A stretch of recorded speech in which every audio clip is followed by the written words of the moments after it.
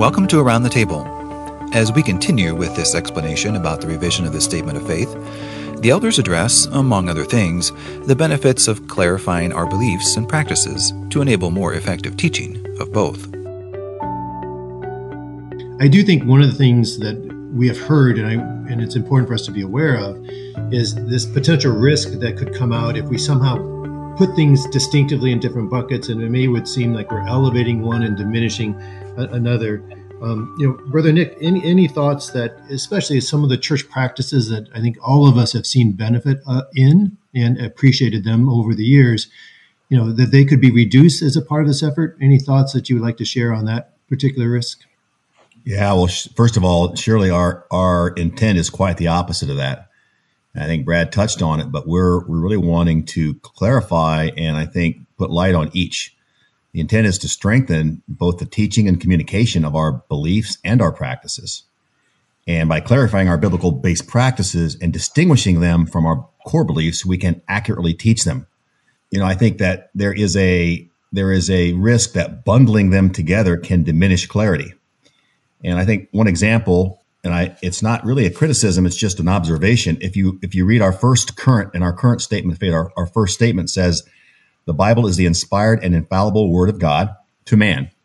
The New Testament serves as the foundation of the doctrine of the apostolic Christian church.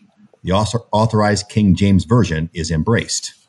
All those are true, but if you break those apart, you would say, well, maybe there is an unintended message around the New Testament being the foundation, that the Old Testament is kind of sitting there. But we all know that the message is a message that spans from Genesis to Revelation, and it's one. The King James Version, while we want a common translation to preach from, we also know that as you go to Mexico or into Japan or Jamaica with sign language, that it's not a relevant thing. So trying to get into that and pull it out will actually, I think, help shine light on where it fits, the category per se, and then allows the teaching to go well. There's another point here, though, I think that's important. That much of what we practice for us, those of us who've been for decades in our church and grew up in our church, is that our practices have been ingrained for us and many of us in this older generation. And I've heard this coined as we've had adopted those practices through osmosis. They weren't necessarily taught, but we just did them. We just observed them. It was just part of who we are. Well, today's youth questions that, and we need to have answers for that. Why do we do that? And more as we reach out in evangelizing, we have attendees and seekers who did not grow up in the apostolic Christian church. So our ability to explain what that is and teach it, I think, is becoming more and more important. And so it's an opportunity by accurate capture of beliefs and practices to teach credibly and strengthen both. Yeah, just to build on that a little bit, Brother Nick, with a follow-up question, one of the things we often talked about is, especially with our biblical directives or practices or commandments, they're clearly in the scripture, but oftentimes it is silent in terms of when, where, how often, etc. And at times, maybe if we're not careful, we can add to scripture and sort of say, well, this is what it meant, and sort of put that as a higher or lower, either one, higher or lower barrier on that. So what is the effort, as you talked about teaching of our biblical practices, that we hope that this could accomplish? Well, I hope that it would be in appreciating them, in being, say, somewhat consistent in that, and in, like you mentioned, showing the value of what those practices have been for our unity and for our demonstration of really trying to understand the Bible and apply it in our day-to-day lives, walking in the scriptures, so to speak.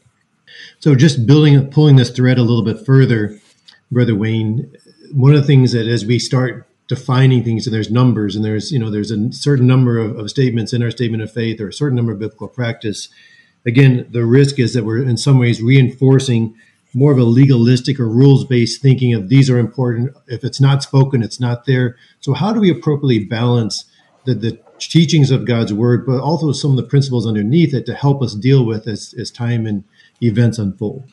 Yeah, I'm probably going to build a lot on what's already been said. We think of these buckets. I don't even like that term because it sounds so defined. And as Brother Brad said, it's a kind of a continuum almost. But And Brother Nick mentioned about how this is really meant to enable that teaching. And I'd say as we think of those different categories, we probably are going to need to think about how we teach those just a little differently. So on in the core doctrines, we can think of those as things like you could put a "I believe" statement in front of most of those and go directly to the word, and there'll be many verses that would show, and we could point directly to that would show what we believe and what we should believe. As we move toward these biblical directives, I think that it's fair to say that there's parts of these that are very clear in the Word and parts that are left, as you mentioned, not as said. So we're going to have to move toward a more principles-based teaching, which, well, I feel like by being, acknowledging that some of these things are not as spelled out in the Word, that we can not de-emphasize, but teach them differently. And so I think we have to be careful that we don't try to make these categories so distinct. And then, and by the way, I don't think we're going to get every last practice in the statement of faith. It wasn't in the original. And so I think we just have to be cautious and acknowledge some things are clear, some things are not. Be clear about what's clear and be clear about what's not clear, and teach accordingly. Sounds like there's going to be some more teaching going on, which is a good thing, right? It's more time with each other and the blessings that we found. I think, Brother Lynn, one of the risks that we've heard throughout this process is, are we changing what we believe? Are we compromising what we believe by some of the efforts that are undergoing? So what would be your thoughts, and what are we trying to do to address those concerns? Well, I think perspective is really huge and really important. And if I would suspect if most of the church would sit in our chair and say, do you have any inclination to water down a document of that importance? They'd all say, no, wouldn't want to do that. We never want to do that. So going back again to our purpose for doing so is it'd be my hope and prayer that future leadership does the same thing. We're not going to have a perfect document. It's not going to cover everything. Maybe we're trying to cover too much. We're not sure where we're going to land, but I think we're modeling something that's important that each generation of leaders should review, consider, prayerfully discuss, and try to improve it. So as we sat down as elders last January and handed out different of the 20 statements, gave them 2 or 3 to look at and said, now try to help us understand, is there a mixture of core belief and I would call more like a denominational distinctive? Mm-hmm. Some of our distinctives would be like mature conversion, not a young child, but somebody who is mature enough to make that decision, or confession before men. That's distinct. It's biblical, but it's kind of distinct to us. Restitution. Again, we have biblical support for sure, but they're kind of distinct to us as a church. And so the goal is not to make it, obviously not to water it down, but to make it more understandable and easier to help our youngest believer to our most mature believer having a love and appreciation for who we are, who we're trying to become, what God is trying to do in the church that he's building. I appreciate that. And I think, at least for me, going through this has been a wonderful opportunity as we often get questions and we don't have, as in the workplace, we talk about an elevator speech. And someone says, so what do you believe? And, it's easy for us to say the Bible's true. And so what are those things that we would want to highlight in a consistent way with joy in our hearts, right? And because we serve such a loving and living God. And I think we're hoping that same enthusiasm as Brother Nick has shared as we want to evangelize would continue to be on the forefront of our tongues and our lips. Part of what we've said, and I think it's good for the church to be aware of, is just, we've talked about an overall committee effort, but just maybe the experiences that each of us have had as we went through this process. And so maybe, Brother Brad, you could start and share what is sort of exciting you the most about what we've been going through, and maybe any concerns that you would like to share. Well, it's been mentioned already, and so at the risk of repetition, it's just been encouraging and uplifting to be part of this kind of conversation. And we really have that hope that as others continue to engage in this over the years, that happens when we point each other to Scripture. And that's what this has been. And I have certainly benefited, not only from the four of you in these conversations. I hope that it's actually apparent in this podcast of our appreciation for each other. And even though we don't come at it exactly the same place, we have been iron sharpening iron, but also just the need for that ongoing deep humility in anything like this. And it's a balance. It's a both and, as we've been talking about, because these are very important things. And we aren't the first to make an effort to write them down. There's something referred to known as the Apostles' Creed. As I understand it, was just after some generations of even certain things asked of baptismal candidates, they ended up writing it down, and starts off with, I believe. So that's not new, and these are weighty and important things that we do well to emphasize, and we are but men. And so just to reiterate what Brother Lynn said, our expectation is that future generations will continue to go to the Word and then edit our words appropriately as led by the Holy Spirit in the days to come. But it's just been a huge blessing, and my prayer is that that is the case for all who engage this content for however long this particular revision is in publication, if you will. Thanks, Brother Brad. Brother Nick, thoughts you share? Yeah, I think one is that the weight of it, it's like, I don't know how you feel when you preach, but I feel a weight every time of the responsibility to preach accurately and by the Spirit, but accurately the Word of God. And so that weight is here too, as we look to try to define or sharpen our foundational tenets of faith. And so it's a weight, but it's also a responsibility, I think, that we have to defend, as is mentioned earlier. Defending sound doctrine is a key responsibility of leadership, especially in a world where there are so many alternative views, some of them slightly right, but often wrong, and therefore we need to be able to teach it, and it's our responsibility. And it's beautiful to experience that with a multitude of brothers and sisters who have input into all this. So we rely on our elder body, we rely on our church family to help challenge us in that regard as the Spirit works in them. And I found that to be just really wonderful. I think a concern I would have is a worry that I hope that this isn't a perception that this is just another change. Here we go again. I really hope that that's not the response, as if it's a departure from who we are in Christ. And I feel it's actually a desire to unify. And so my hope is that it will be viewed as a way of unifying our body, keeping us in one accord. I was reading this morning in 1 Corinthians 1, and it struck me how often Paul, when he writes, talks to the churches about being in one accord. I don't think that means agreeing on everything. I think it means in humility accepting that we don't have all the answers, and that we are in a community together, and that we will be aligned and we will be unified. And I'm hoping that this is the way it'll be viewed, that we're working towards that, both with practices as well as with the core doctrines. Brother Wayne? Probably a lot duplication of what's already been said. I gained a great appreciation for you brothers, just the humility with which you approach the Word, and it's caused me to gain a deeper appreciation for the Word and how we can always go back to it.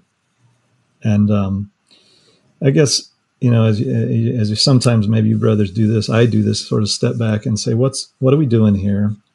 And is it important work? And I was just pondering over that just recently, and this message to Titus about sound doctrine that Paul wrote, and he says that you may be able by sound doctrine, which is what we're trying to do, is strength and sound doctrine, both be able to exhort, which I believe is the believer, exhort, and to convince, which is the gainsayers, which is the unbeliever. And I feel like that gives me sort of energy around the work, is that this is important both to our believers and unbelievers, that all can be saved. I hope that everybody will appreciate the care that we're taking, not write this effort off as just another change, as you mentioned. And I'm really hopeful that others, one of the things we've committed to is that for every change, we've documented what's changed and why, and that those will generate the conversations that we've had, and that will strengthen the entire body. I'm very hopeful for that. And I just hope that everybody has the same blessing that I've had in this effort. Well said, Brother Wayne. Brother Lynn? A couple thoughts. So this isn't such a new effort for us here in Bluffton, but it was just more of a local project that we were working on as a minister group going back 8 to 10 years ago.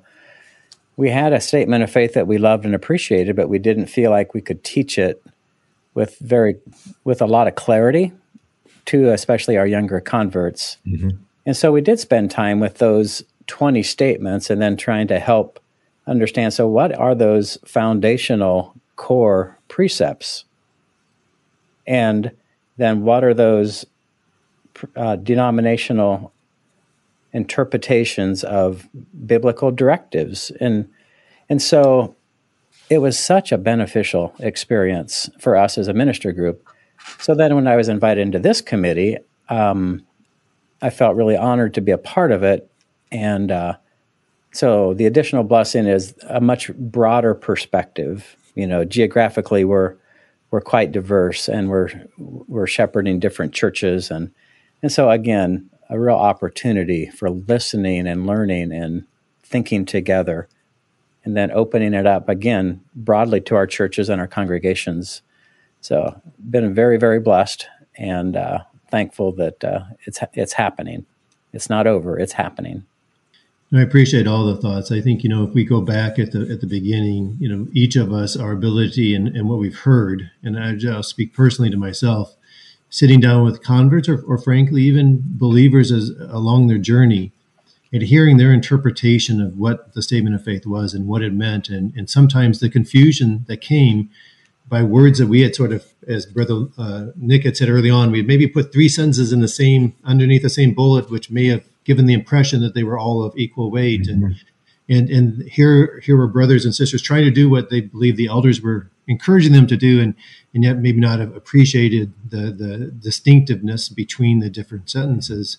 It really, I think all of us believe God is not an author of confusion, but he desires that his will would be known to each one of us and that we could clearly follow it. And so, I think, for us, I hope you're hearing an enthusiasm because we believe in the powerful word of God and an opportunity to continually to share it and to do it, but in a way carefully, mm-hmm. that there's not unintended consequences, just as we've talked throughout our time, those brothers who in a much shorter period of time did such a wonderful work had no desire to send any certain agenda. It was just they were doing the best they could. We likewise in our time are trying to do the best that we can.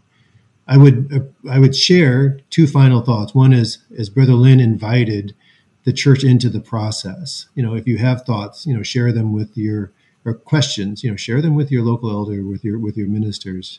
We desire to be easily to be entreated as we go through this. I look at Romans 15:14. I'm absolutely persuaded, my brethren, that each one of you are full of all goodness and knowledge, and we can admonish one another. We can teach one another. And so we're thankful for your input today. Also very thankful for your prayers. We know, as each of these brothers have said, it's not just the 5 of us or just the elder body, but we've been able to look through the word, but also have really been benefited by the prayers of the church. And so thank you for that. And I guess, my desire is, and I think all of our desire is that this output, as each of these brothers have said, it would not be seen as a change or not be seen as a document, but it'd be an opportunity for us as we spend time in the Word and spend time with each other, that the statement of faith would increase our living faith. and that we would be more enabled by the Spirit of God, Holy Spirit living in our lives, would bring forth that fruit, whether 30, 60, or 100-fold. Thanks for listening. Around the Table is available on AC Central and now also on Apple Podcasts, Google Podcasts, Spotify, and Pocket Casts. It is a production of Onward Media, a communications ministry of the Apostolic Christian Church.